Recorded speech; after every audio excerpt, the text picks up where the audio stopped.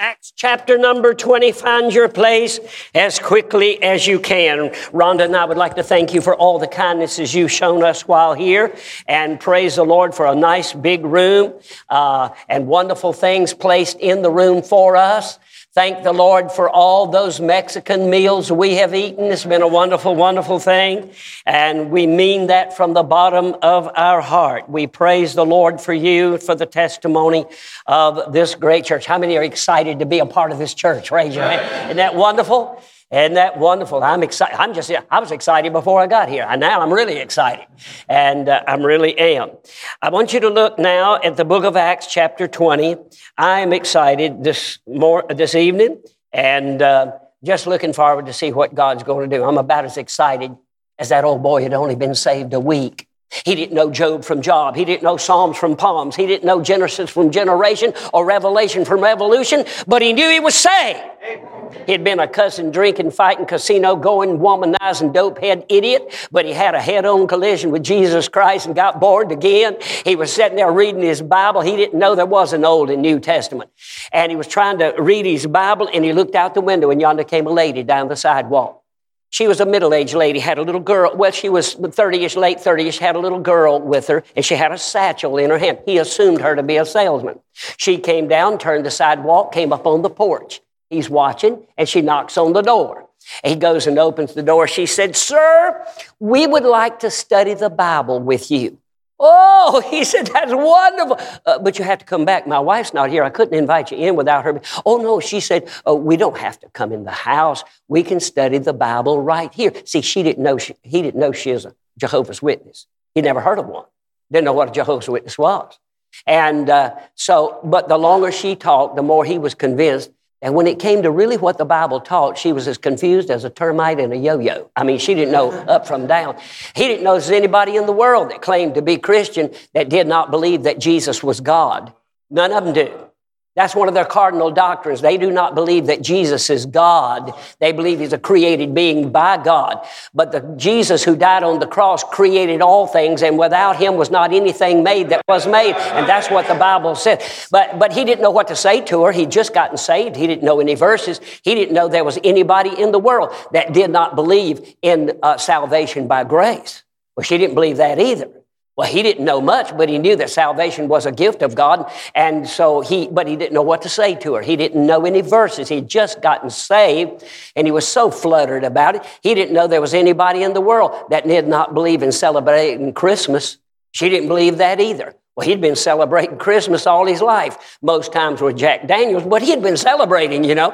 He didn't know there was anybody in the world that didn't believe in a literal burning hell. She didn't believe in that either. He knew there was a hell. He knew that before he got saved. That's what brought him to salvation, is the fear of going to hell. But he didn't know what to say to her. He had just gotten saved. He didn't know there was anybody in the world that wouldn't post the American flag and salute the flag that claimed to be a citizen of this country. She didn't believe in doing that either. But he didn't know what to say to her. But she promised she'd come back. And he thought, well, I'll be ready for her when she comes back. And he went and got to studying his Bible. Nothing like a little motivation, you know. And he got to studying his Bible. Well, she didn't come back. You know how it is. You can never find one when you're looking for them. But anyway, he looked out the window, and yonder, about 3 weeks later, and yonder she came down the sidewalk. Well, it wasn't her, but you can always tell them. Same profile. Had a different little girl, but about the same age as the other little girl. Had a satchel, looked much like the first satchel that he saw. And here she came. She turned up the sidewalk to his porch. Before she ever got to the porch, he knocked that front door open, stepped out with that great big family Bible under his arm, began to quote verses on the deity of Christ. He thought it not robbery to be equal with God. His name shall be called Emmanuel, which is God with us. We're to feed the church of God, which he hath purchased with his own blood. I mean, boom, boom, boom. He unloaded about 20 verses on that woman.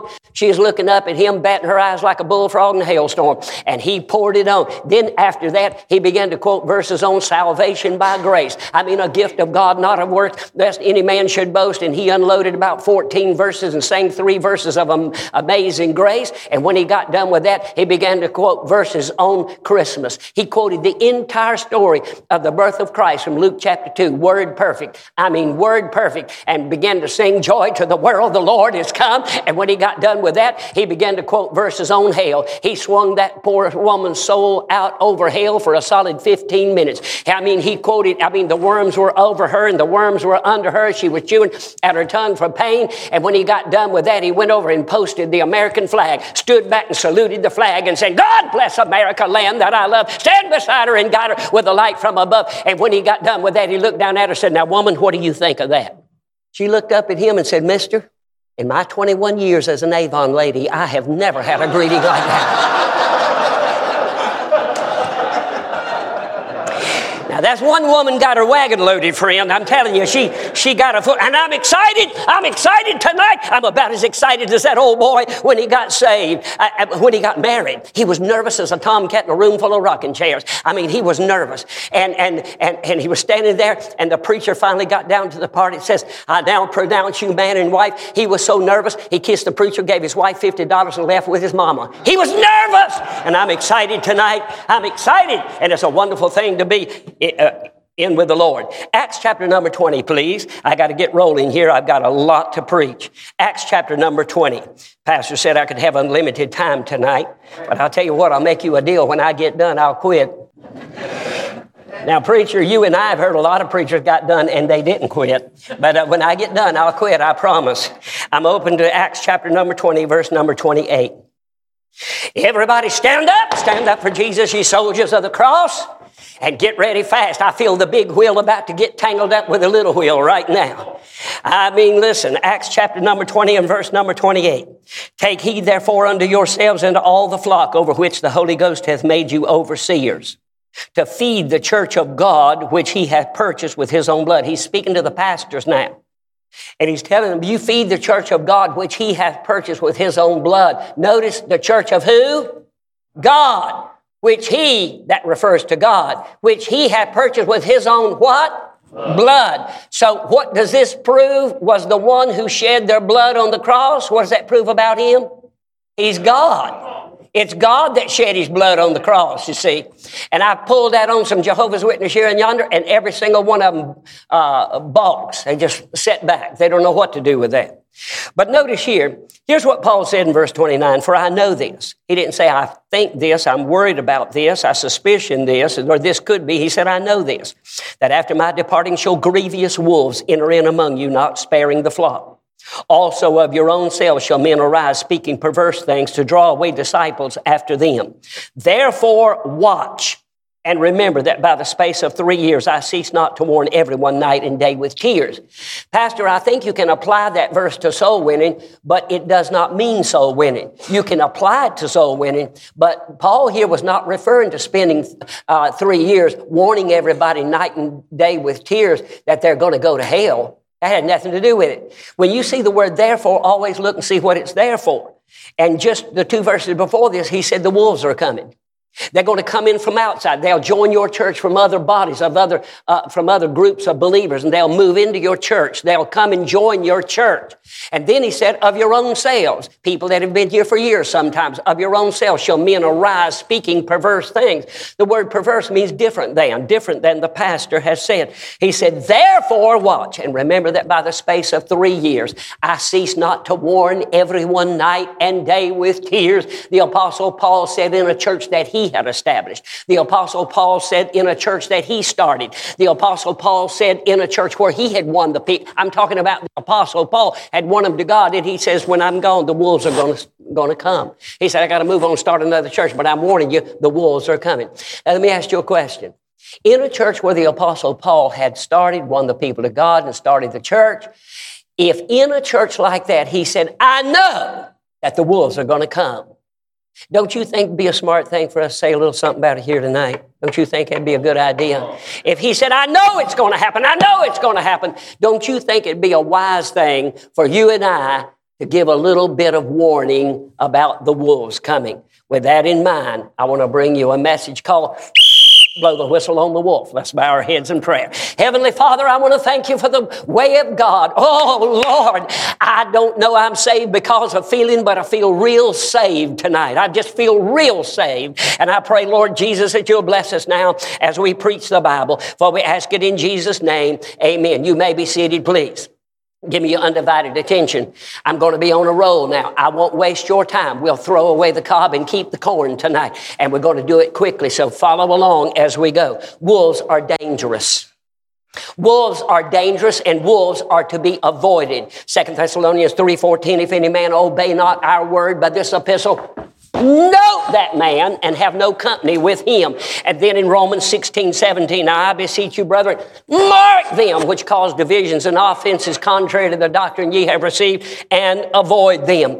What we're going to do tonight is mark wolves. This message is not designed to keep a wolf out of your church. There is nothing that will keep a wolf out of your church. This message is not designed to run a wolf off if you've already got one. And by the way, if you've got one, this man don't know it right here.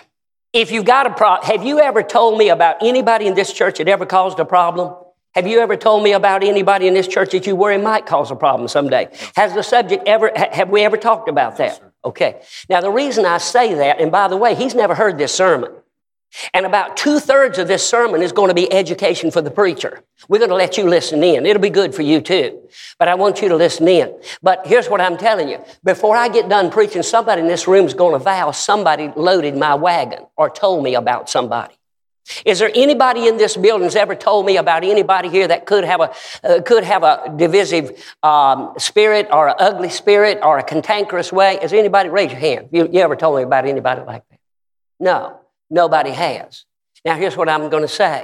You follow along with me now. I'm not shooting at you. If you hear your phone ringing, it was the Holy Ghost of God that rung your phone. It wasn't me. Wolves are dangerous. Wolves are to be avoided. And what we're doing tonight, we can't run them off. We can't keep them out. But this message is an educational sermon. This message reveals a wolf. This message lets you know what a wolf does, how they act, what they do, their behavior pattern. And by the way, you better pray that God will take care of the service. You would not believe some of the strange and unusual things I've had when I started preaching this sermon. I mean, I can't, I've had people pass out, I've had people faint, I've had people get mad, I've had people do all kinds of things in this sermon. But what we're going to do tonight is try to mark wolves. It's not easy to mark them because they like to blend with their own environment. Somebody said there's 3 kinds of wolves listed in the Bible. Zephaniah 3:3 speaks of evening wolves. Matthew 7:15 speaks of ravening wolves. Here in Acts chapter 20, verse 29, it speaks of grievous wolves. The evening wolves of Zephaniah 3:3 are the wolves that do their stuff very subtly. I was in a church running 1,000, and I said to the pastor, I'm preaching a meeting, and I said to the pastor, I said, do you have any wolf trouble here? Oh, no. He said, man, our church is on a roll, and it was just kind of like this church, except it was quite a bit bigger than this church, and it was on a go, and man, they were running buses and winning souls, and I mean, listen, it was a place where everything good was happening, and he said, we are in a honeymoon. The people and I are in a real honeymoon, and I'm telling you, well, why did you ask? I said, I don't know. I just feel led to preach the wolf sermon. He said, preach it. You never know when a man might have some trouble down the road. Boy, did he ever tell the truth. Little did he know that his secretary and her deacon husband was already making the rounds on him. Little did he know they were sowing question marks and innuendos, not about his character, his morals, or that. They were too smart for that. But the way he did things and decisions that he made, secretary divulging information that she should have never been telling anybody, speaking around behind him and creating little question marks about. Little did he know. During this sermon, they were so exposed, I had no idea either. They were so exposed that people were turning around looking at them while I was preaching. And they were getting red in the face. And they were getting angry. And within a week and a half, they mounted their horse, tipped their hat, and rode off into the sunset. And this pastor called me, and he said, Brother Brown, you saved my ministry. I said, son, I didn't save your ministry. The Holy Ghost of God saved your ministry. That's what saved your ministry. We're talking about subtle wolves. And then the ravening wolves of Matthew 7:15. I had a preacher call me, and destroying wolves. A preacher called me and said, Brother Brown, I don't know what to do. He said, I've got a youth director, And this youth director is talking negative about me, and I've just found it out. I don't know what to do. I said, well, let me tell you what to do. You make a beeline to him. You look him square in the eye and tell him you know what he's doing, and the next time he opens his mouth negative about you, you're going to go straight to your pulpit and give your people the opportunity to pick him or you to be the pastor of the church. Because he already was very ingrained and rooted in the. See, he had the heart of the young people because he had the heart of the parents because he had their young people, and he was in a position to cause big time trouble. But the pastor didn't do it. He waited too long, and that man took 28 tithing, working, praying, Christian school teaching, bus running, bus captain, teachers, 28 families out of that church. The last I knew, that church, instead of running 1,000, was running 200. It was the shadow of the church that it was and would never come back to what it was. We're talking about destroying wolves. And then Acts 20 and verse 29 here speaks of grievous wolves. Grievous wolves shall enter in among you, not sparing the flock. I got a call from a preacher, and he was in my state. He said, Brother Brown, I got trouble. I got wolf trouble, but that's not the biggest trouble I've got. The biggest trouble I've got is my wife, his wife. He came in, he said, I came in today and they had knifed my wife in the back. They had knifed her in the back because they were too yellow-bellied coward to come to me with what they wanted to complain about, and they knifed her in the back. He said, I came in today, and she had taken a .22 rifle, set to her head, and it jammed. The only thing kept her from killing herself. And he said, I don't know what to do. I had him come to my home. We kept their children. We put them in a motel room. I told him, I said, you go to that room with your wife. Don't you even let her get up to go to the bathroom without you.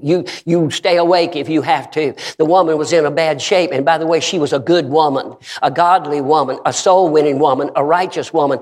And you say, what'd you advise him to do? Get out! I stayed 38 years in a church to prove you don't jump and run every time you have a little trouble. But I'm not going to bury my wife over anybody's church. Did you hear what I just said to you? I said, if you lose that church, you might get another one. But if you lose your wife, you're done, bud. It's over. And he left that church. I said, that church is a little split off of a splinter. And I said, they don't want to grow. They'll talk big about separation and soul winning till you come in and get people saved. And when their little clique can't run the church, they'll give you trouble till you die. And I said, I wouldn't bury my wife over it. He left there, went to another ministry. He's been there 20 years. He has won thousands of people to God. He's won thousands and his wife is a godly woman, and they've both been used of God in a great way. Hey! We're talking about grievous wolves. Somebody has said the bees and the birds and the cows all low and hum and sing in the major chord, but a wolf always howls in the minor chord. I believe I hear a wolf howling somewhere now. Somewhere, I believe I hear a wolf howling. Ladies and gentlemen, it may sound like dogs to you, but it's not dogs. The sound that you're hearing was recorded by a man that spent his lifetime studying wolves up in Canada and Alaska at night with infrared lights in trees, following the wolf pack as they move through the forest. Hear that disharmony? They never howl in harmony, and that's a sound that only a godly pastor knows. When it comes up, son, maybe you never had any trouble. You buckle your seatbelt. I wouldn't want to be a part of a church the devil wouldn't fight. I wouldn't want to be a part of a church that the devil wouldn't fight. And you buckle your seatbelt. You're not going to build that building and grow this church and reach 500, 700, 1,000 without a battle. Now, I know this, that after my departing shall grievous wolves enter in among you, not sparing the flock. And you know what I'm doing tonight? I'm blowing the whistle on the wolf. Thank you, my brother. Thank you. Number one, wolves have carnal appetites. If you don't want to draw up a bunch of wolves, keep the flesh out of the church. Amen. You don't need a set of drums sitting on this platform, preacher. You don't need to introduce Miss Wigglejaw to get up and sing. And she comes coming up here with so much green eyeshadow on, looks like her gallbladder's busted, and comes waddling up on the platform with a dress on about 3 sizes too small, grabs a microphone and begins to sing, oh, you know Jesus. God have mercy. We got saved out of that kind of stuff. If we want that kind of junk, we go back to the nightclub and get it. But he had put a new song in our heart, even praise unto our God. Keep the flesh. I love your music. Your music here starves wolves out. I love it. I love it. I love it. It's warm. It's vibrant. It's lifting. It's stirring. But it's not carnal. I'm so sick and tired. Now, just before Brother Brown comes to sing, we're going to have Sister Tight Dress get up here and sing. And she comes waddling up and begins to, you know what? This Amy Grunt, Fatty Patty, Heave, Green Gander, Grouch Junk ain't putting no ham on the hog. We're going to have to get the flesh. And by the way, if you're going to get up here in this choir and sing, don't wear a dress too tight, ladies. And don't you look at me that way. I've been preaching for 58 years. I can't quit just because you stare at me. You motivate me when you look at me. So a couple of you looked at me then. Don't you do that. I'll park right here and preach a solid 30 minutes. I'll preach a hole through you. Don't you look at me that way. I ain't afraid of you. No. If I can't handle you, I'll turn my wife loose on you, buddy. You will be sorry then. Amen. Keep the place clean. Keep it clean. Yes, sirree. Keep it clean. You know what we're doing tonight? I believe I hear another wolf howling. Oh, yeah. I believe in that. Hear another wolf howling. And I'm blowing the whistle on the wolf. Thank you, my brother. Number 2, you got to know something about the traits of a wolf. Know something about the traits, how they behave. Here's something you'll never believe. That old female wolf, when she's got little pups, little babies in the den, when they're just old enough to toddle around, she'll trot the country looking for something rotten. She'll find a deer that's been dead for 2 weeks in the hot sun, half rotted, and a gallon of maggots working their way all in and out the body. That old female wolf will stop and take her mouth and rip off strips of that rotten meat, maggots and all, and ingest it whole. Then she'll go back to her den and she'll regurgitate that for those little pups, and they'll sit there and eat on that. Do you know what a wolf will do in the church? They'll circumvent the whole church looking for something that stinks. Looking for some bad news, looking for somebody that's got some secret in their life. Well, let me tell you something. You let the preacher and the Holy Ghost tend to that. You mind your own business. Amen. You mind your own business. But listen, if you can't come to this church and see something to praise the Lord for here, you need to get on the altar. If you can't come to this church and rejoice in that choir and what they sang tonight, if you can't rejoice in the special music and this dear brother who got up here and sang, whose daughter I think is getting married sometimes right away, if you can't get a blessing out of that, there's something wrong with you. Oh yeah, if you want to report on the landscape, don't ask a buzzard and don't ask a wolf. Ask a dove. Ask a hummingbird. They'll tell you all about it. I'm just saying you got to know the traits of a wolf. Here's another thing. A wolf is a need meter.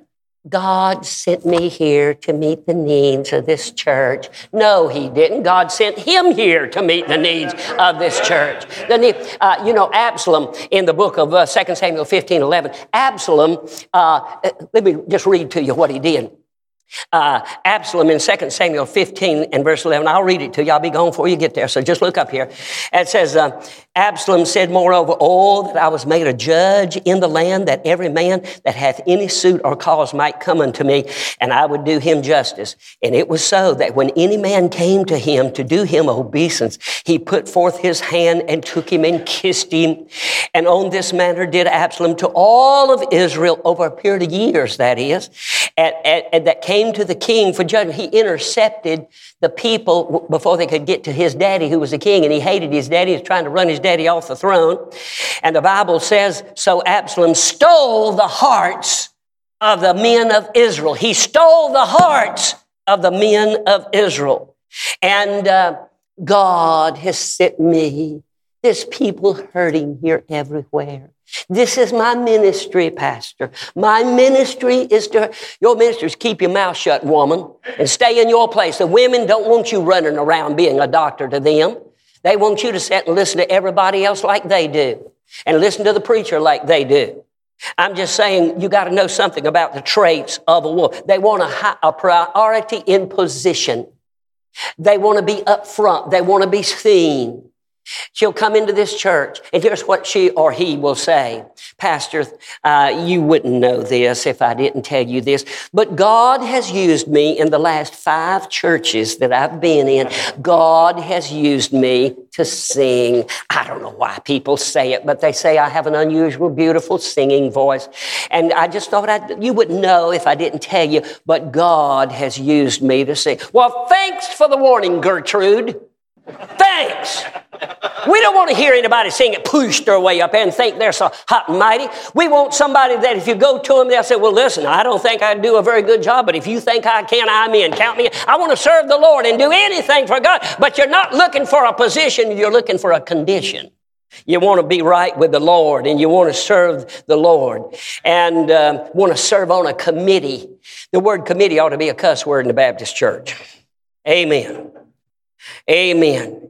You got to know something about the traits of a wolf. I could go on about this, but I got more to say. I believe I hear another wolf. I think we got one treat on that one, don't you? I believe I hear another wolf howling. And tonight we're blowing the whistle on the wolf. Thank you, my brother. Thank you.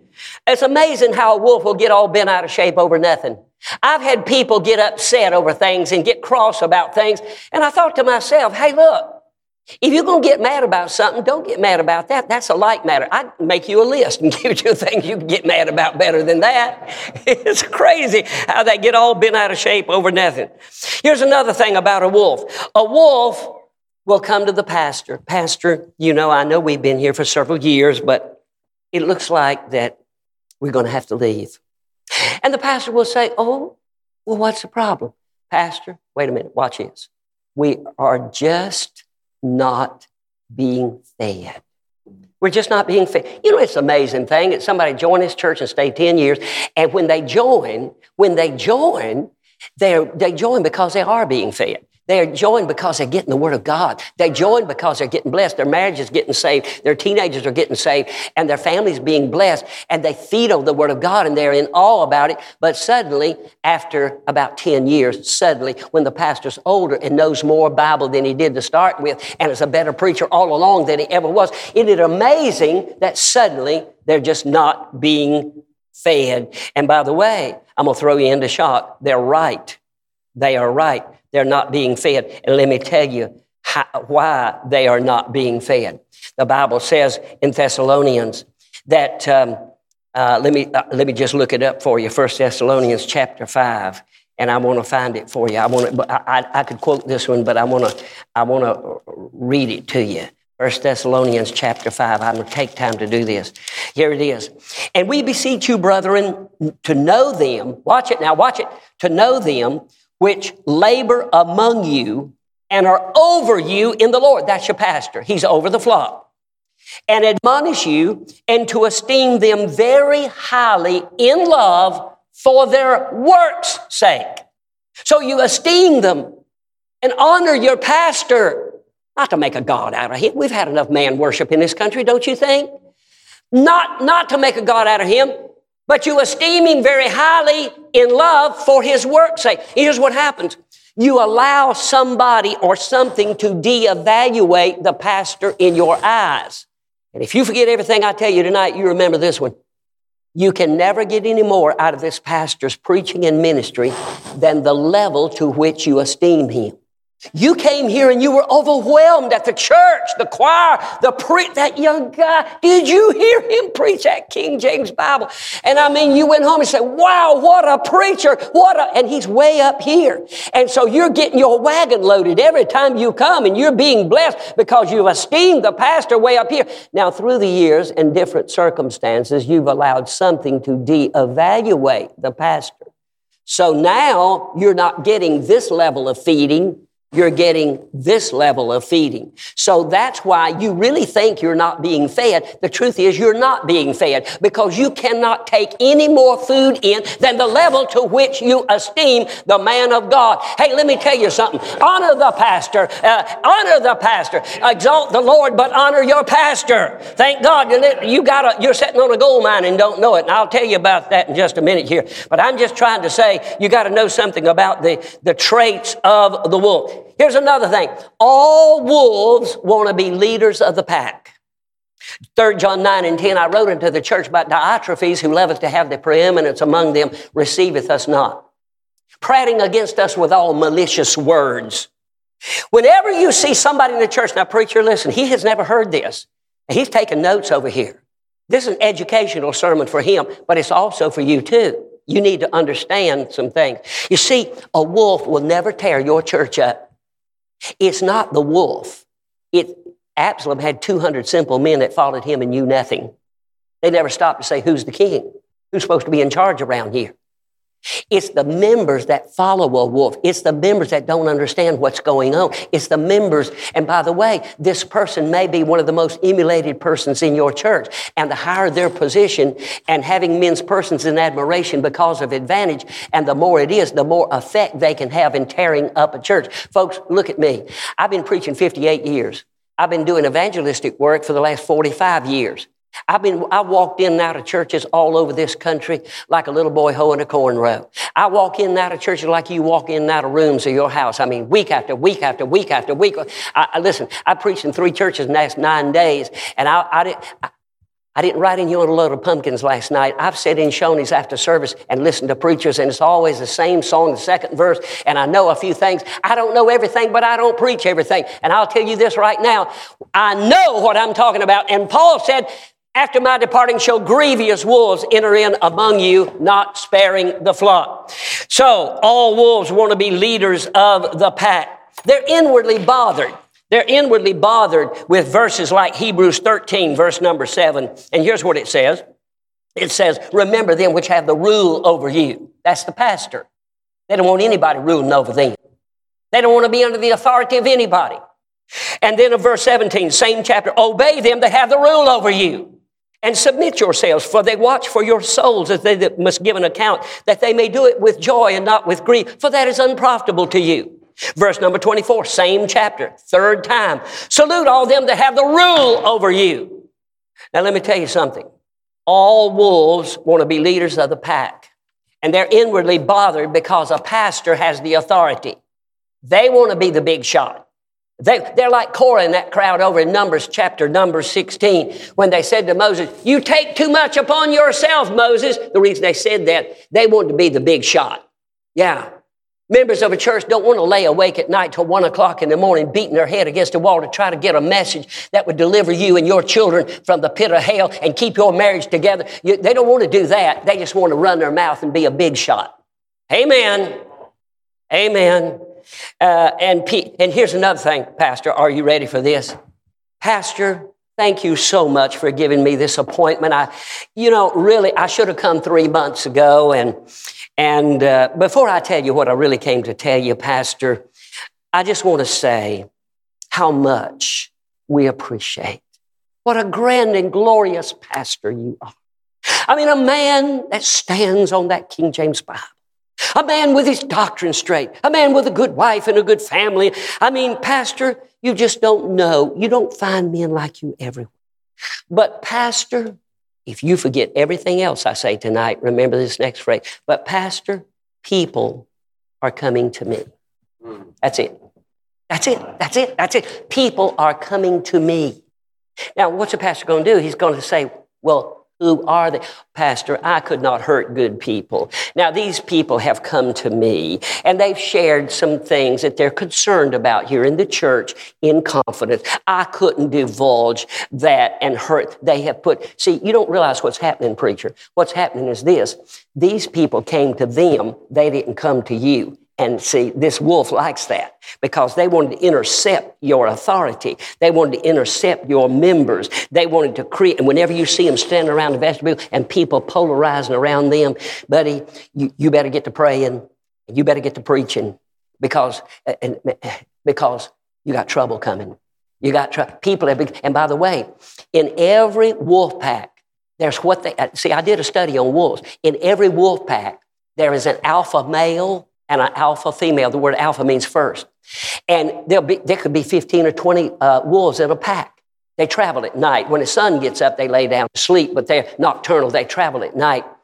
And they studied them with these infrared cameras at night, and you'll see a big old dog wolf out front.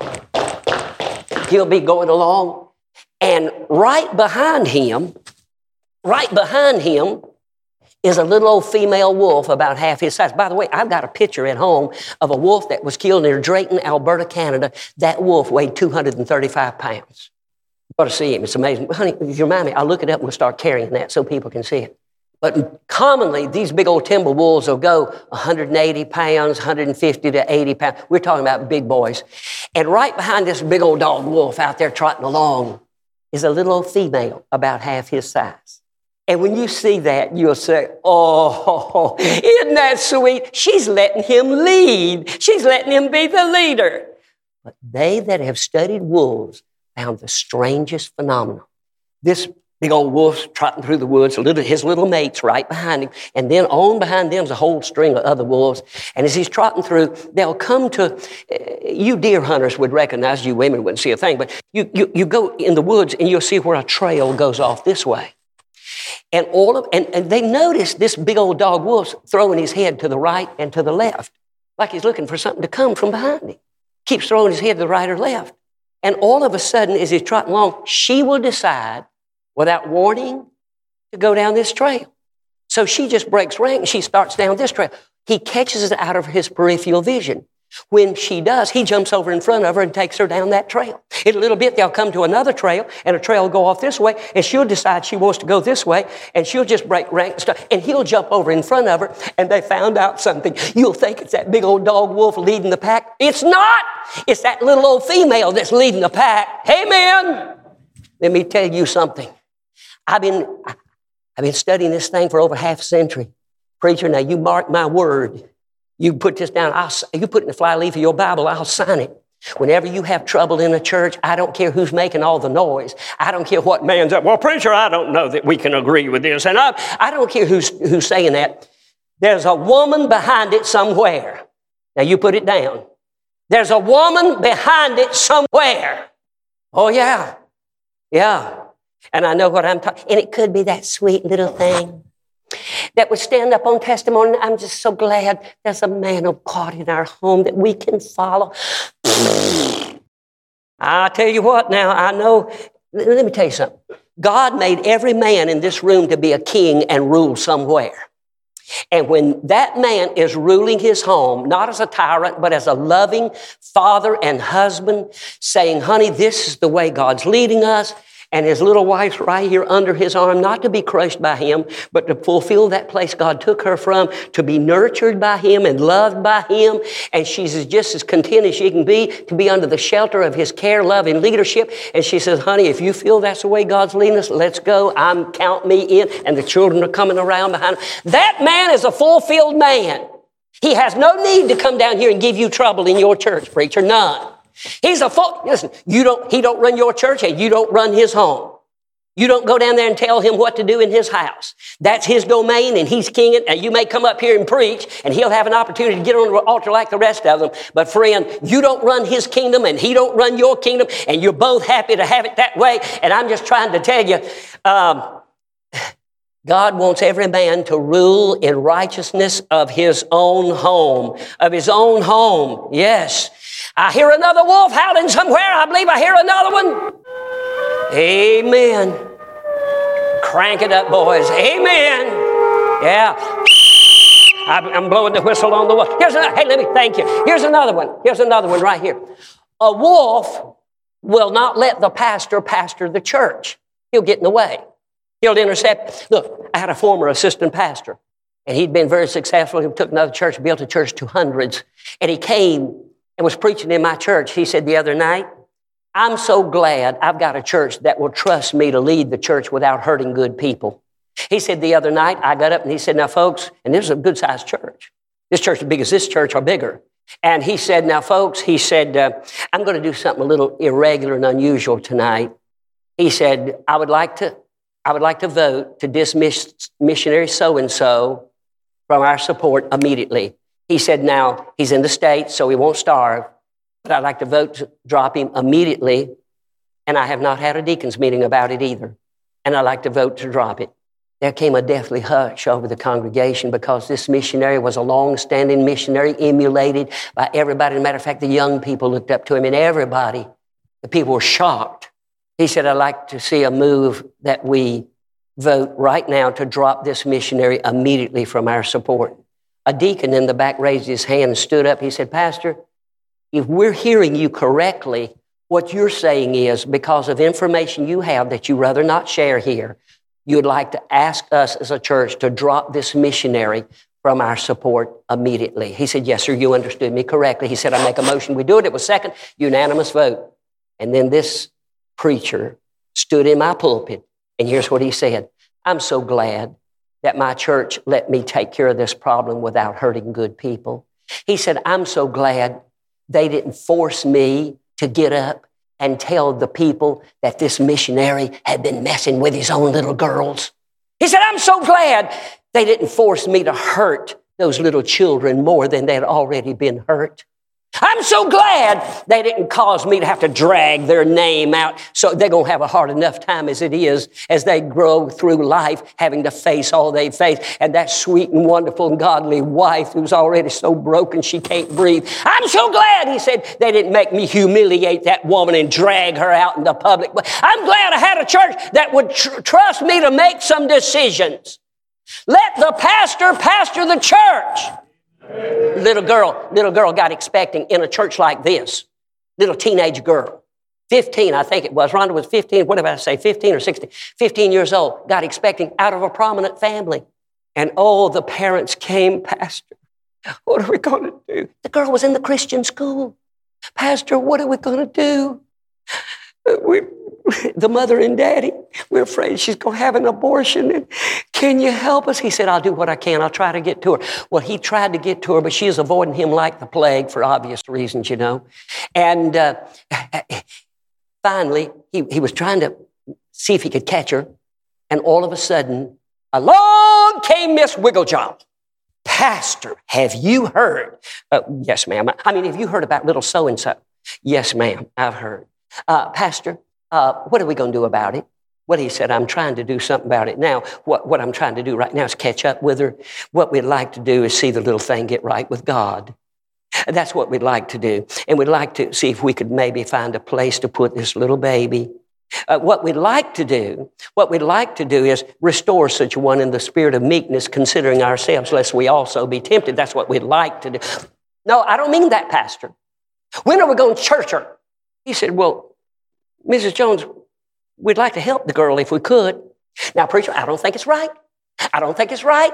Little girl running around here, great with child, prominent family in the church, right out of the Christian school, nobody doing anything about it. Where's church discipline? I don't think it's right. I don't think. Boy, she went out and man, she got the women together and and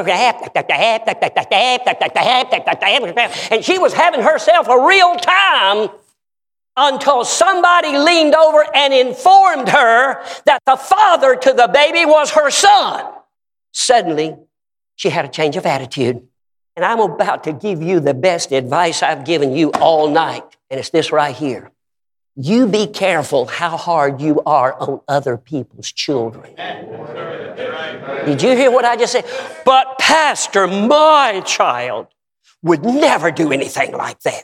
I have a question to ask you. Are you a total idiot in any other department or just that one department right there? Give an opportunity, your child do about any other rotten thing that any other child do given the opportunity. And I'll tell you what you better do. If somebody in this building, their child goes astray or has trouble, you ladies get to that woman and get your arms around her and cry with her and love her and tell her she's a sweet Christian and she don't deserve to have that. And you men go to the men and hug them and tell them you love them and count you in as their friend and you're going to stand with them till they get this thing settled. Hey! I done give you some good advice now. I'm giving you the best advice probably you had all night long. Hey, yeah. They won't let the pastor. Hey, true story. A youth director came to the pastor. He's going over the list of youth activities for the next 2 months.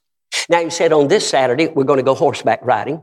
And on this Saturday, we're going to go mountain climbing. Pastor's nodding his head. And on this Saturday, we're going to go swimming. And we're going over to Brother So-and-so's house. And the pastor said, he said, why don't you go play softball on that Saturday instead of going over swimming? By the way, learn to catch your pastor's eye. And the little youth director looked up and said, Pastor, it's Brother So-and-so. He sings in the choir. He's got that big, beautiful mansion of a house and that Olympic-sized pool. And he said, there's an 8-foot privacy fence. The girls are going to be swimming in the morning and the boys are going to be swimming in the afternoon. And even the guy that owns the place is not going to be on the property when the girls are over there. He'll be over there when the boys are, but he won't be over there when the girls are. And the pastor said, well, you know, that's the kind of standards I expected you to have as a youth director. And that's wonderful. But I still think maybe it'd be a good idea to ride horses or play some softball, on that Saturday. The youth director said, Okay. Dropped his head. They had already gone too far. Then he made the fatal mistake. He shared that with his closest friend in the church. And he said to his friend, man, I'm for standards and I'm for convictions. But for the life of me, I cannot see what would be so wrong with going over there and taking the girls. The ladies at the church are going to be the lifeguards and letting the girls have a good time swim. And then 4 hours later, bring the boys in and let them. I just can't. And his friend said, that is strange, isn't it? And then his friend shared it with his closest friend. And it wasn't long. So here's what you were hearing in the church. Well, I'll tell you right now, we're for standards, but we're just going a little too far around here in this standards thing. You see, what they didn't know was that even though the guy sang in the choir, he was a sodomite. It had nothing to do with the girls. It had everything to do with the boys. He was going to be there and watch those boys parade around their little swim trunks and lust after them, maybe later molest them or kill them, only God knows what. The pastor knew it, but he wasn't ready to move on. When you get up and accuse somebody in your choir of being a sodomite, you better know what you're talking about. I mean, you better do your homework. And the pastor was doing his homework. He wasn't going to let it go. He wasn't going to let it continue. But the pastor was doing his homework, and he was getting ready to move on him, but he wasn't ready yet. All he needed was a youth director to be loyal to him. All he needed, let me tell you something, don't you ever go on vacation and get somebody else to teach your class unless you check with the pastor or somebody he's put in charge of that. Don't you ever. Well, this is a wonderful Christian. They may be, but the pastor knows things about people you'll never know in 100 years. He may know they're not ready for a class. They're not ready for that. Oh, yeah. And by the way, that church split right down the middle, and a crowd of people left that good pastor who was doing nothing but trying to protect their little boys, some as young as 12 and 13 years old, from a pervert. Let the pastor pastor the church. You never went to a basketball game in your life where your little boy was playing, but what at some time during that game, that ref made one dumb call against your boy. Say amen right there. And you know it was a dumb call because you were standing way up in the stands looking down at the game as it went by. You had a good bird's eye view. You saw more than the ref who's standing 2 feet from it. You know, you had, hey, ref, did you see what that kid did to my boy? Hey, ref, I'm going to come down there and clean your clock. Hey, ref, I'm going to tell you where you mess up. You mess up when you come down out of the stands and decide you're going to do something about it. Right there's where you meet your Waterloo. I've got a son that does some professional wrestling, some professional reffing. You know I wouldn't have a boy big enough to wrestle. He does some professional reffing. And my son told me, he said, Dad, there's not a referee on any level from the pros all the way down. He said, there's not a ref in the world that doesn't make a bad call now. And he said, every one of them will look you in the eye and tell you that they make a bad. And there's never been a preacher on planet Earth that won't make a mistake. There's never been a preacher on planet Earth that won't make a bad call. So if you're not going to go to a basketball game because you're afraid the ref's going to make a bad call, you better stay home because it's going to happen at some point in that game. But if you get a bad call in this quarter, you'll get a good call in the next quarter. Say amen right there. Let the man of God be the man of God. I hear wolves howling all over this place. I hear wolves howling right now. Somebody is going to blow the whistle on the wolf. Blow the whistle on the wolf. Let the pastor, good night. Let him, thank you, my brother. Let him be the ref. Let him be the ref. Oh, yeah. Let me tell you something. I had never pastored a church. Had you ever pastored a church before you got here? Never pastored a church. And how long have you been here, Pastor? How long have you been here total? 17 years. How old were you when you came here? Just turned 20. I was 27 years old, and I became pastor the first time in my life of the Marion Avenue Baptist Church. I look back at some of the dingy things I did. It scares me even. I mean, listen, I was telling your people here, what was it, Thursday or yesterday morning. Good night. I had some wild ideas. I said, hey, we're going to have a live animal Christmas play. Live animal. We're going to put a full-size cow on the stage, 1,200-pounder. We're going to have Mary riding a big mule right down the aisle. We're going to have sheep in the shepherd scene. We're going to have we're going to have goats and sheep and dogs and cats, and we still do it, and the chickens are flying over everybody's head, right in a big old ornate Presbyterian-style building with $100,000 worth of stained glass, all on the platform. And I said, we're going to do it. My people looked at me like I'd lost my ever-loving mind, and I probably had. And we had that first live animal Christmas play. We'd only been rolling a few months. 501 people came to see that thing, and nearly 100 people got saved. And I'm telling you, this is in our 45th year of that play. Last time we had the play, not counting the hundreds of members, not counting 300 people in the cast, over 5,000 visitors came in 7 showings to see in 1 week to see that live animal Christmas play, and nearly 400 of them got saved. Brother, let me tell you something. As long as that man right there don't cross that King James Bible, as long as he don't start drinking something that's forbidden by Scripture, as long as he don't trade his wife in on a 20-year-old somewhere, as long as he don't start speaking in some language that he never learned, you say live, die, sink, swim, get fat or die skinny. We're going to stay with the man of God. Going to stay with the man of God. You're entering a building program. I tell you what, if we passed out, this would be dumb too, but if you passed out little sheets says, what do you think's the best thing to do with a building? What kind of a building? You know how many plans of buildings you would have? About as many plans as you have people sitting in this auditorium right here. We all don't see things alike, but somebody's got to be the leader. And he'll consult with good men. They don't fly off the handle. He consults with good men. Well, you better thank God I'm not your pastor. We had a 28-foot ceiling. I cut a hole in the ceiling and brought a flying angel right down through the ceiling. Oh, yeah. An older couple sitting there, never seen it before. They saw that angel come down, and he says, Gertrude, I'm having another one of those things. Yeah. Brother, let me tell you something. I rented a camel. We still have a camel in the play, full-size camel right down the aisle. I rented a camel. Had a woman bring it in, owned him there in the aisle. I didn't know there was any camels in there. And brought him in, and I'm practicing the play a night or two before the play, and I look out the window and they're unloading that crazy thing. They didn't tell me it was a wild animal. I thought it was some kind of trained thing. They unloaded it. I had 4 of my big men, and the thing's head was going up near as high as that ceiling. They were riding him like this, all of them. I said, hold on, don't let him get loose. In a little bit, they paraded him in. He's standing up there chewing like this. One of my ladies, Donna Wilson, said, preacher, you know what he's getting ready to do? I said, no, and I don't want to ask. Listen, I did some of the wildest of my people, some of them old enough to be my daddy or granddaddy.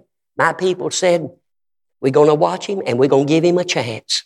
We're going to give him a chance. And until he crosses that Bible or does something ungodly or immoral or undoctrinal, we're going to let him be our pastor and we're going to let him lead us. And I'm telling you, we had over 5,000 visitors in 1 week for the last play. We've had over 1,000, 2,000, many times, not just in the play, but at other times, out in the middle of nowhere in a town of 6,500 with 13,000 in our entire county. And I'm telling you, they come from Missouri, Illinois, they come from Minnesota, they come from Nebraska, they come from everywhere. It's unthinkable what's happening in the cornfield not because I'm a great preacher, but because they gave me a chance. They gave me a chance. Let the man of God have a chance to be your pastor. And you're, quite frankly, so far, you're doing real good at it. From all I can gather, you're doing real good at it. Let the pastor pastor the church. Let the pastor pastor the church. I hear another wolf howling somewhere right now. Oh, yes. Hey, you know what we're doing, don't you? Blowing the whistle on the wolf. Thank you, my brother. Here's another one. Wolves live dangerous lives. Wolves live dangerous lives. A lot of wolves get killed by shepherds. Yeah. Acts 20, verse 9, grievous wolves shall enter in among you, not sparing the flock. Proverbs 6:16, these 6 things doth the Lord hate, yea, 7 are an abomination unto him. And one of those is he that soweth discord among the brethren. Folks, if you had any idea of things I've seen that happen to wolves, it would scare you to death. I had a man whose picture was commonly in the Sword of the Lord. Commonly in the Sword, and his sermons published, built a church to hundreds and hundreds of people, but he didn't have any education. That wasn't my pastor. My pastor only had a 7th grade education, built a church to 3,000, Independent Baptist Church. But this other man had no education at all. And he hired a fellow that had a little, and he got headstrong, and he turned on the pastor.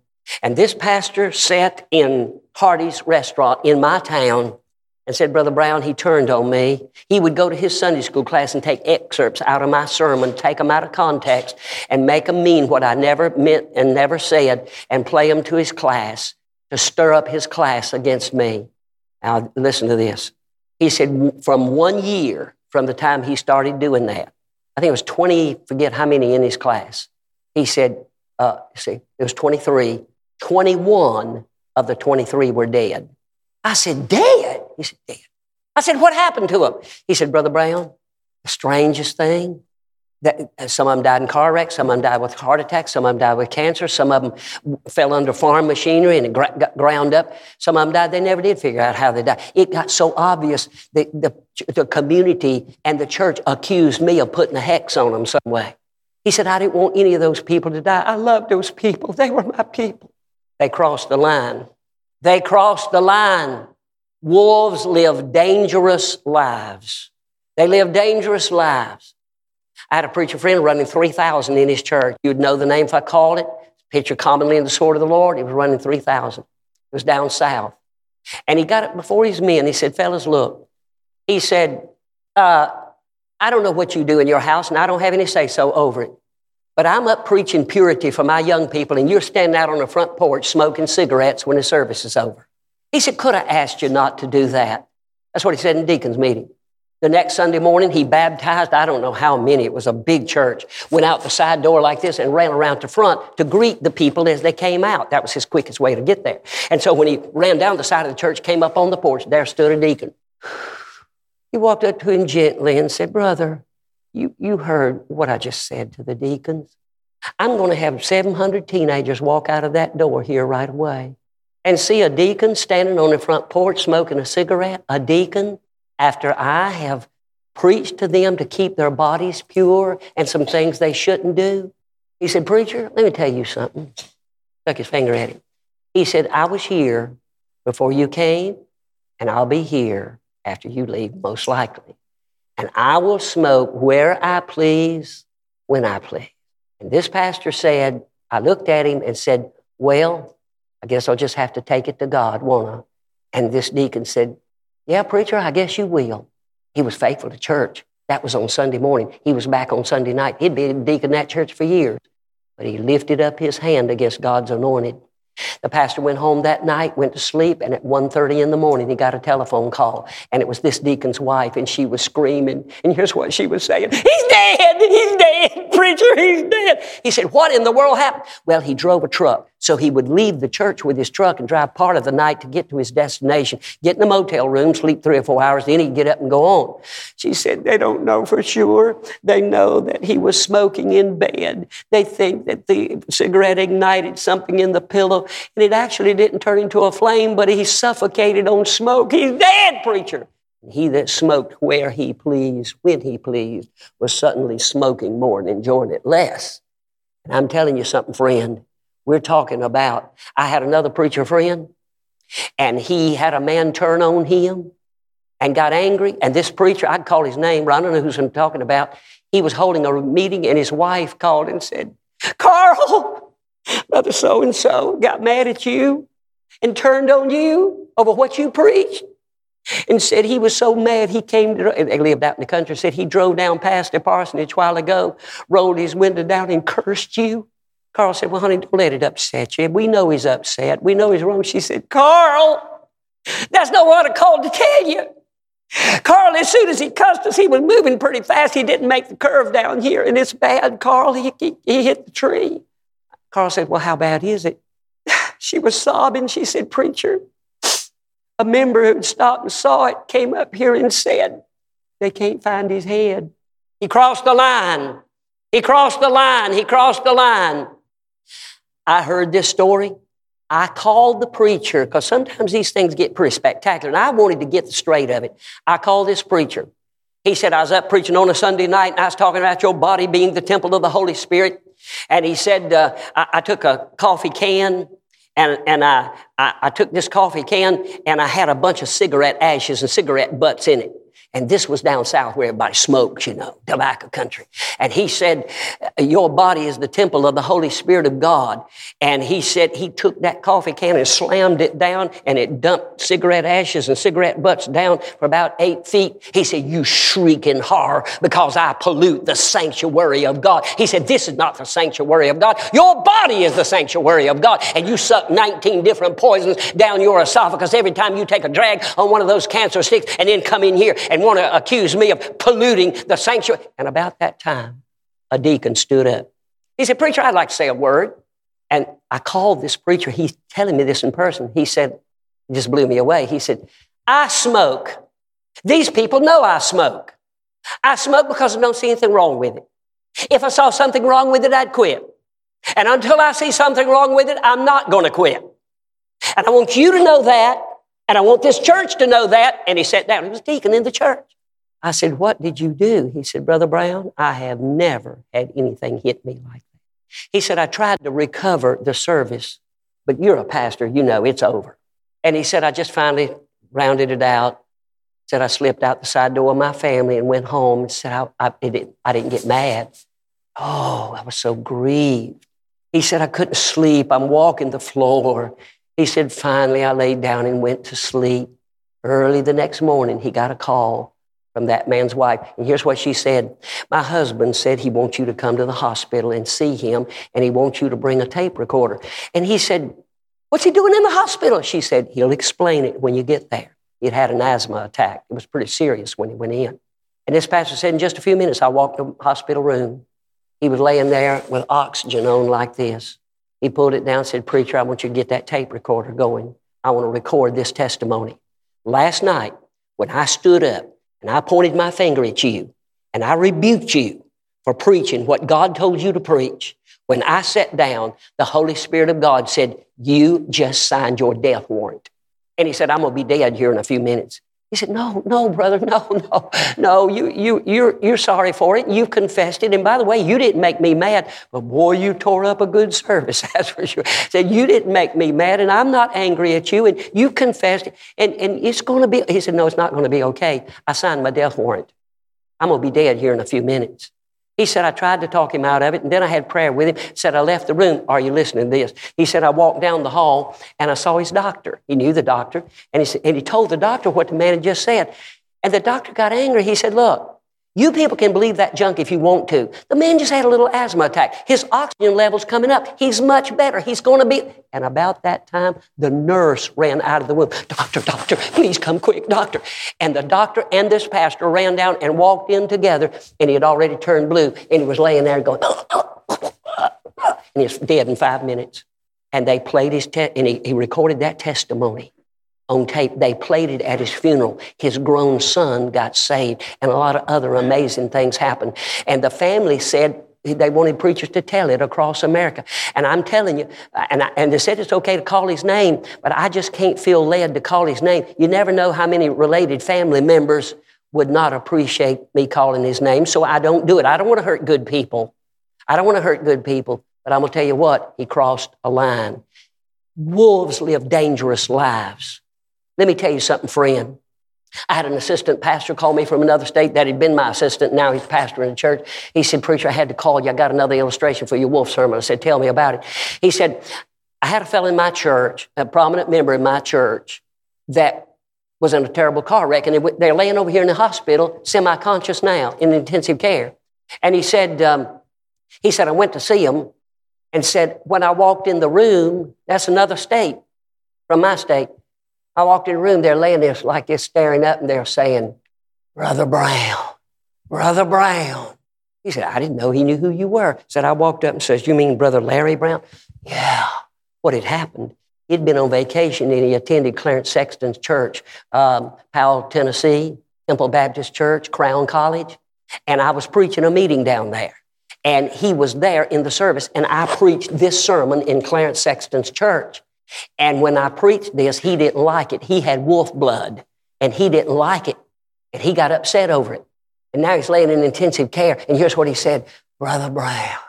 And then he got a wild look in his eye, and he said, the wolves. And then he said, Oh, Brother Brown sure knows how to get his point across. And let me tell you something. This man up here is no different than any other man in this room. He battles with his own temptations. He battles with his own problems. He has to get up every morning and put his breeches on like any other man in this room, and he is not perfect. And if you don't believe he's not perfect, you ask that woman sitting right back there, and she will inform you that he is not perfect. Say amen right there. But because of his position, and because he's pastor of this church, and because God put him in, and because he's a godly man and a good man, and because he's trying to move forward to get people saved and build a church, you better keep your mouth off of him, bud. You better keep your mouth off of him. He says, well, I don't like what he does. Well, you go somewhere and find a preacher that you do like what he does. And if you can't enjoy and follow the ministry of this good man, you get on the altar tonight or get yourself out of here. They never passed a law. You've got to go to this church anyway. If you don't like it, go somewhere where you do. Amen. Amen and amen and some more amens. Let me tell you something, friend. Thank God for the man of God, and you better watch what you're doing. You better watch what you're doing. It's a dangerous thing to come against the man of God. It's a dangerous thing. I'm helping you now. I'm warning you. I'm not threatening you. I'm warning you. You better do it. You better do it. You better do it. You better do it. You better do it. I could tell you, I've got Rhonda knows. I've got a half dozen of those stories just like that, and I can keep rolling out. But suffice it to say, and by the way, one last thing I got to put in, preacher, and this is for you, others can listen. I had a preacher friend that went to a wolf park. The entire park was wolves. And when he walked in, he stepped through the entrance to the gate, he asked for the proprietor.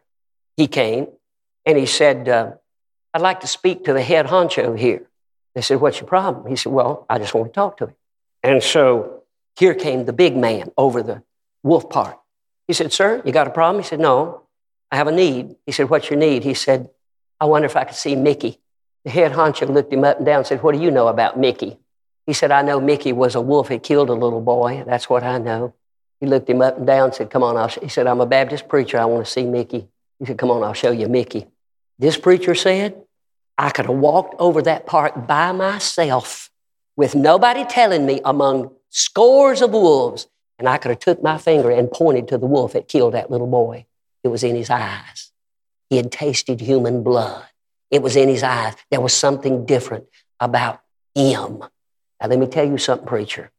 If you have a wolf turn on you or bite you or give you trouble, and they want to stay, and they're repentant about it, you love them, you forgive them, you might use them in some areas, but don't ever put one on your deacon board.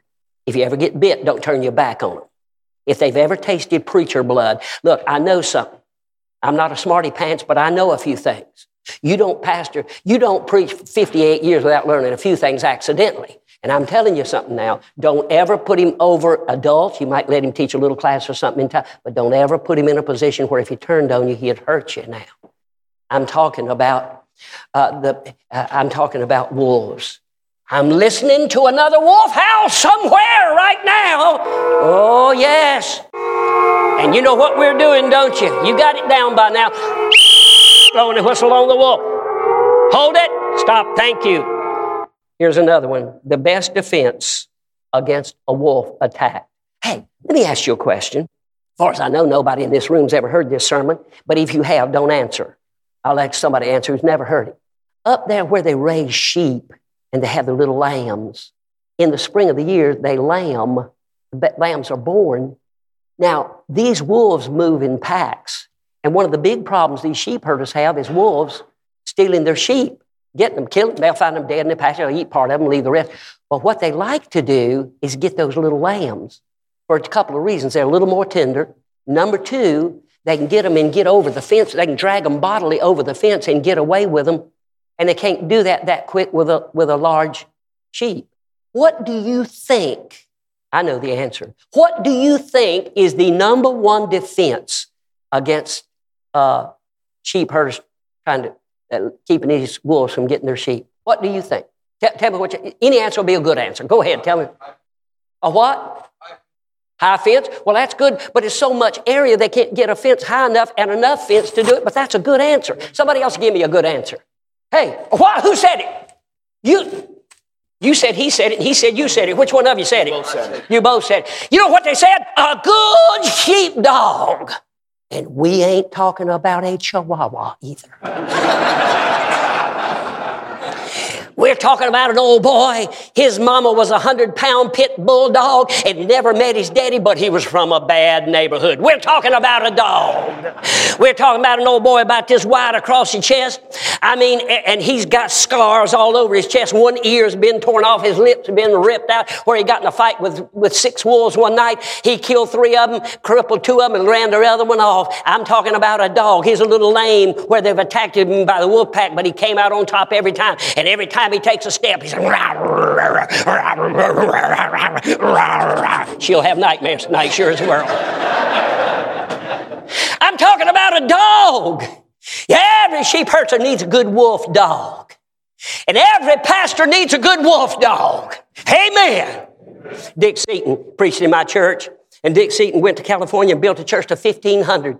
He said, we were on a roll. And he said, I got this old boy saved. He was 6'4". I mean, he was built like Hulk Hogan. I mean, a huge guy, big guy, but dumb as a box of rocks. And he said, this old boy got saved. And he said, man, I want to get in on everything. And he said, let's go soul winning. He said, soul whatting? He said, soul winning. And he said, I took him out. I don't know if they won anybody to God that night or not. But on the way back to the church, his pastor happened to think about a member he hadn't seen in 3 weeks. A faithful member, but he hadn't seen him. And they rung the doorbell. And this guy came to the door. And he said, as soon as he opened the door, I looked in his face and I could tell, oh boy, we got trouble. And he said, brother, I've been missing you. I thought we'd just come by and see you. He said, come in. Like that. Said, we walked in and said, we sat down. And I sat down here. And over to my right was this church member. And to my left was my new convert. And he said, I tried to make conversation. Didn't go well. Finally, I just broke down and said, look, we've been missing you. Have you been sick? No, sir. He said, has some of your family been sick? No, sir. He said, well, is there some problem? He said, yes, there is, preacher. And I'm going to tell you what it was. And he stuck his finger in the preacher's face. And I don't know what his issue was. It didn't matter. But he said, I'm going to tell you something. And he was chewing him out. And this, Brother Seaton said, I was so interested in what his grievance was. I forgot all about my young convert till I felt the floor shake. I forgot all about my young convert till I felt this puff of wind go by. And so before I could think what was going on, this big young convert of mine had this little shrimp around the neck, and he was beating his head against the floor, saying, don't you ever, as long as you live, put your finger in my preacher's face again. Don't you ever. And he won't either. As a matter of fact, at last report, he hadn't even had a negative thought about him. Oh, no, he had sweet attitudes about him. Oh, yes. Yeah, he'll tell you what I said when you can't understand all that. Amen. Yes, amen. Hey, every shepherd needs a good wolf dog. I'll tell you what. Now, I'm not for going to... I had a preacher friend. He was holding a meeting. You know his name. He was holding a meeting. He's in heaven now, this older man. But he was holding a meeting in a preacher's church. And this preacher said, well, brother, you sure picked a juicy time to hold a revival for me. He said, what's the problem? He said, I've got a little assistant pastor. Word has it, he's going to get up tonight and introduce some things and try to vote me out and give me trouble. And he don't have a leg to stand on, but he's got his little group. And boy, I don't know what's going to happen. And this old preacher said, well, here's the way he talks. He said, well, we'll just see how the service comes out. Don't worry about it.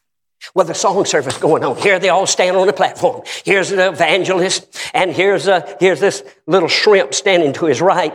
And here over to the left's a pastor and another staff member, pretty good-sized church. And while the song was going on, watch this. Now watch it. This preacher just walked over and went like this.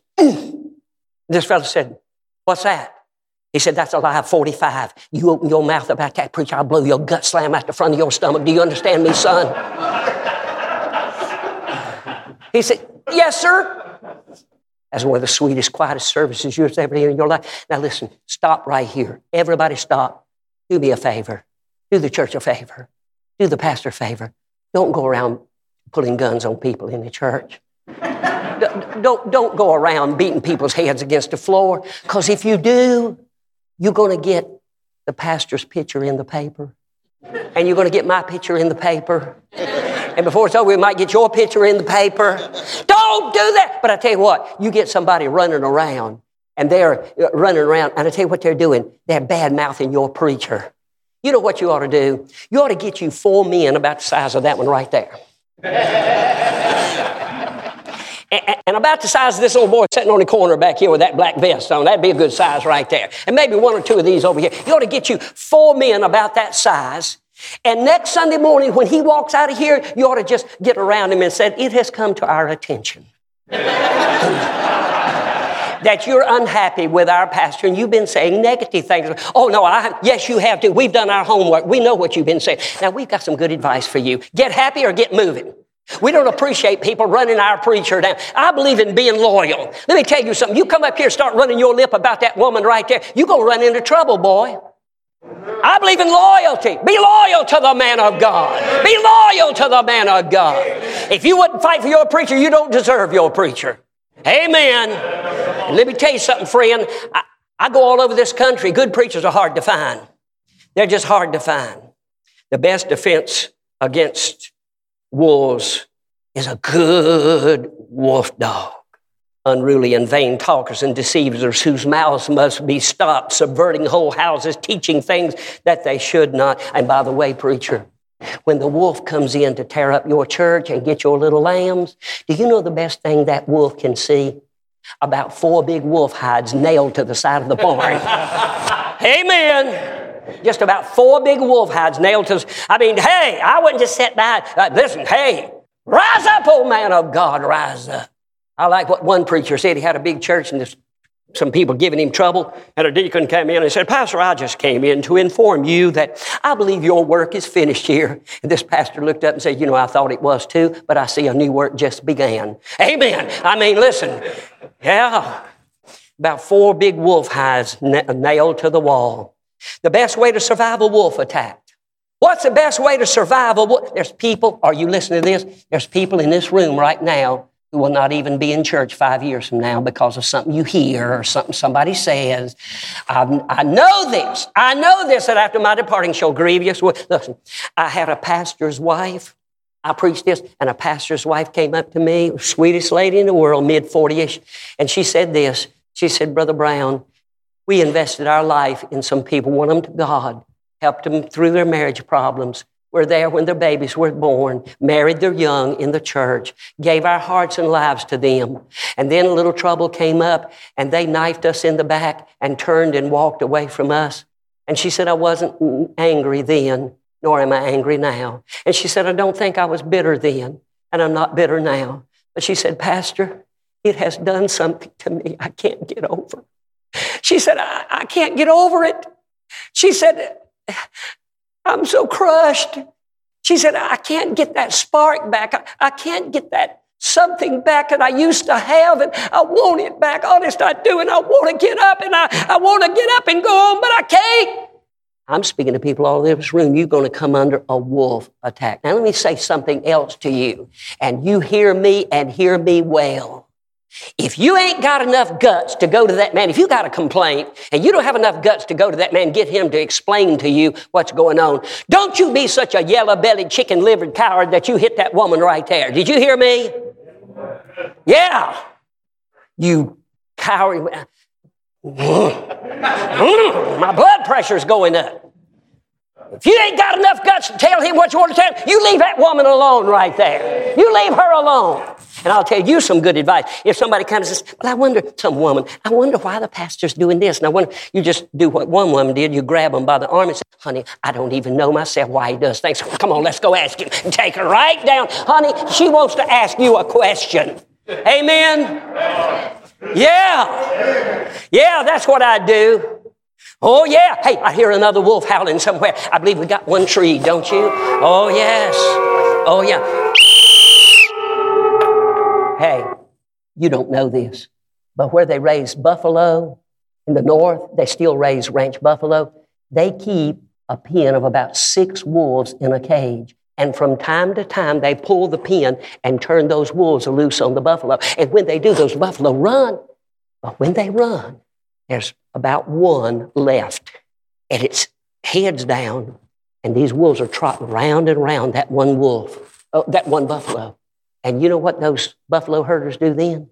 They go out and chase those wolves back in their pen, and then they pull that buffalo in and start shooting it with antibiotic because they know the buffalo's sick. Do you know how they know it? The wolves told them. Wolves prey on the weak. Be bad enough if they attacked some of your good men like that man right there, but they won't do that. They'll go to your little lambs, your weak ones, your new converts, and they'll start yapping and yapping and yapping. Oh, yeah. Oh, yeah. Yeah. Let me tell you this, and I'll give you my summation and we're done. Up yonder where those old mountain sheep live, I've never seen them. But then, near Yosemite, we've been through Glacier twice. Those old mountain sheep, they say you can study them with binoculars and they'll go around the mountain. Sometimes in the Rockies, they're walking little ledges no wider than that. And sometimes 80 to 100 feet off the cliff. Watch it now. Watch it. Don't miss it. I'm circling the field. Watch it. And so what they're doing is they're making their way higher. And you don't know why till you discover that on down about 75 yards is at least 2, sometimes 3 wolves. And they're tracking these mountain sheep. And they're tracking them because they know every mountain's got a top. And they know when they get to the top, they're going to enjoy some sheep chops.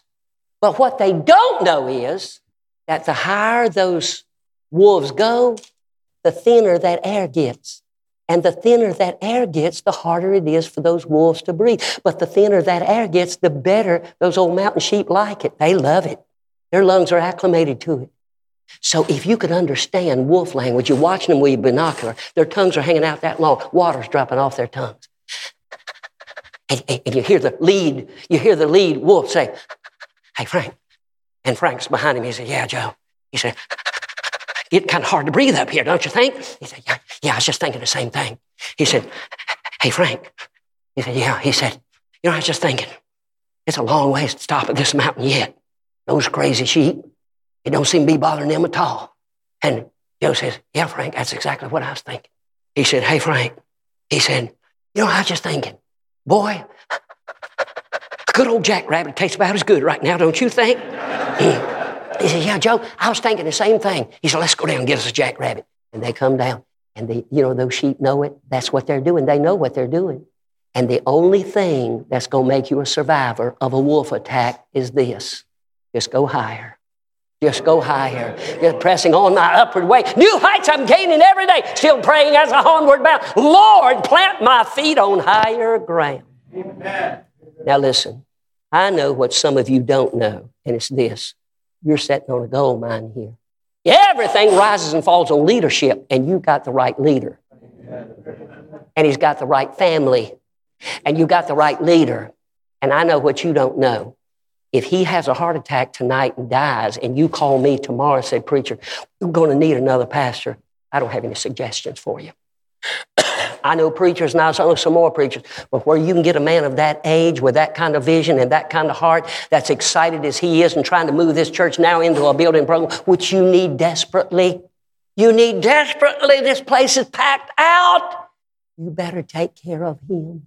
Let me tell you something. You know what my church did?